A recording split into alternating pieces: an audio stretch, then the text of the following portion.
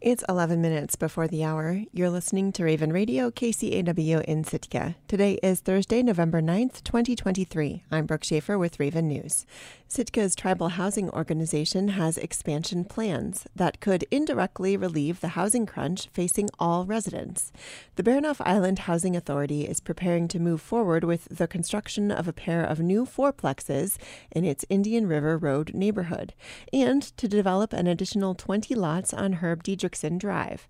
BHA Executive Director Cliff Richter laid out his organization's plans for the Sitka Chamber of Commerce Wednesday afternoon as part of the Chamber's Autumn Speaker Series on the Sitka housing crisis.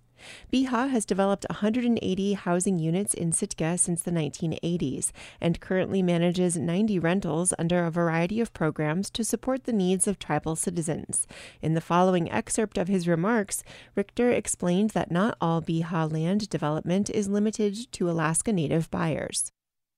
When I say sell lots, to be clear, what that's probably going to look like is it'll be some sort of a program designed to sell lots to Sitka tribal citizens, or at least tiered in that way. Because of the funding source and because of BHA's mission, those lots would be eligible on some sort of a tiered system, like, you know, we still have to flesh this out, but maybe 60 days it's open to STA tribal citizens, and then after that, maybe members of other tribes are eligible. And then maybe after another 60 days, it's open to the community if there are any lots remaining. So that's kind of the vision for that. And you know, maybe we keep 10 lots for ourselves, maybe we keep 2. The other thing is, after meeting with Amy Ainsley and just studying what's going on in Sitka, we're heavily considering creating some smaller lots too, to drive the cost down, but also to maximize the number of lots that we create. Probably between 4,000, 5,000, and 6,000 square foot lots. What Sitka needs is more of everything, but we think this is a good way to go for this project. That was BHA Executive Director Cliff Richter speaking to the Sitka Chamber of Commerce Wednesday afternoon. Richter said that the development of the lots on Herb Diedrichson Drive were the result of a $3 million contribution from the Sitka tribe's share of American Rescue Plan funding. Richter also said BHA was dusting off plans drawn up in 2015 for a pocket neighborhood along the lines of the Sitka Community Land Trust cottage development on Halibut Point Road, which was considered experimental when it was proposed, but which he now regarded as very successful. During audience Q&A, board member Lauren Olson emphasized that by building houses for tribal citizens, BHA was easing the housing crunch for all Sitkans. It's a ripple effect, he said. A collaborative community group in Sitka is taking part in a national initiative to collect goods for unhoused people in January, but they're kicking things off a bit early. Sitka Outreach and Support, Lifeline, President Julia Smith says Sitka holds its program sooner, with hopes of helping people stay warm in the earlier winter months.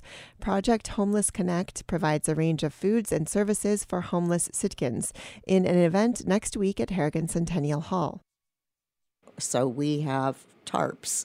If someone needs a tent, we'll get one for them. We won't have tents at the event, but we will have them available. We also have warm weather gear. We try to have headlamps and batteries to go with headlamps, and the normal things like socks and hats and gloves and coats and warm underwear and things like that. Smith says Lifeline is currently looking for donations for most of those items. She says several other organizations will also be there with resources. SAIL will be giving away bus passes, Search will be sharing health information, and the Sitka Homeless Coalition will be there with information on the tiny home village that's currently in development. Smith says they also have a small grant program to help people who are at risk of eviction stay in their homes. They work with the Salvation Army and SAIL to distribute those funds. Smith says they don't have a lot of money, but what they have, they use judiciously. And our main emphasis is to help people stay in their homes and not become homeless. Because once you become homeless, it's very difficult to get out of that. And we all know how difficult it is just to find a place to live in Sitka. And of course, we don't have housing for people, but we try our best to help people in those situations.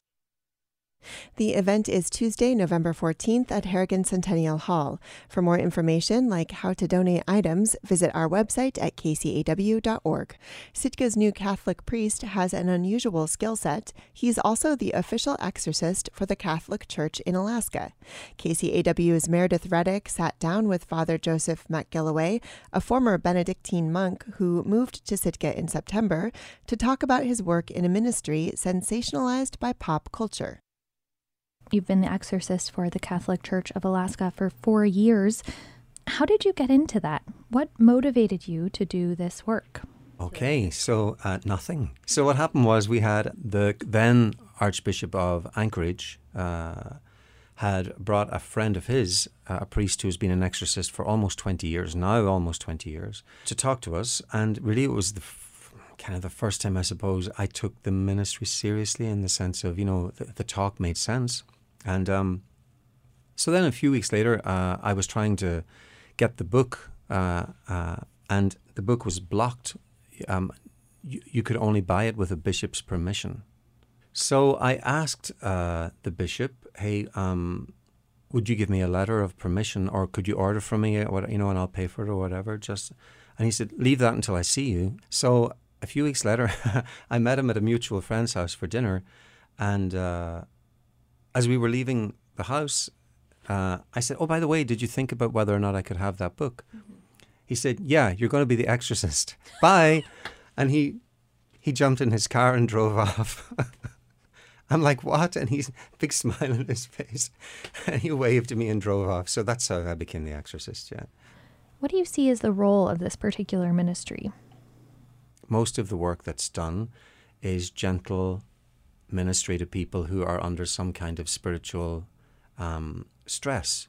It's not the big scary stuff that you see in the movies, but it's something in their lives that's causing them some stress or grief. And basically, most people, all they need is a reassurance that they're not crazy for wondering if it's a spiritual affliction. What you really don't want is everybody running around thinking it's always the devil and it's always, evil. And, sometimes someone could be physically ill. I mean, there are reasons why people can be, like they could have a brain tumor or something that creates real problems and they don't understand. So we got to go and see. They could have mental illness. And thank God we're becoming much more aware of mental illness as a real part of human experience so that we're able to deal with that more rationally as well and without the stigma of approaching it. You mentioned mental illness. How do you figure out if someone needs an exorcism? Before we can do anything there, we need to have the person's permission for them to go and get medical and mental health checks. Because the worst thing possible is to perform, especially if it is a mental illness that someone's suffering from, the worst thing is to feed into that mental illness by then suggesting to them that there's some demon involved as well. So you spoke about a couple, really extreme cases. What do those look like when you do end up in that kind of situation? I mean, my very first exorcism was assisting Father Vince Lampert. He'd given me before that, a whole load of books to read and so on. All the books start the same way, 99.9% of exorcism ministry is gentle and it's prayerful and it's quiet and it's whatever. And then the whole book talks about the 0.1% because I guess that's what people are interested in a lot of the time, So I went along to this expecting it to be, 99.9, but it was actually the 0.1. And Father Vince had told me all this a long time before. He said, if any of these things that happen, the intention is to distract us from prayer because we get fascinated by the strength, the voice change, the visual change, all those things.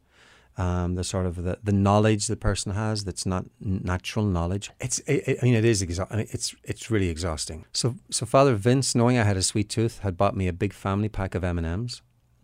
So after all that work, we sat around a table eating M&Ms and a divided up brownie. And that's all we had for dinner that night. Father Vince says he often goes to Dairy Queen, wherever he is, for some ice cream after. That's his treat. Can you tell me a little bit about the conference in Rome?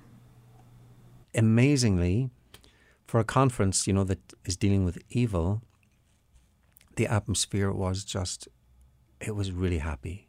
You know, people would say, so, you know, where are you from? And I would say, Alaska. And they were like, Alaska?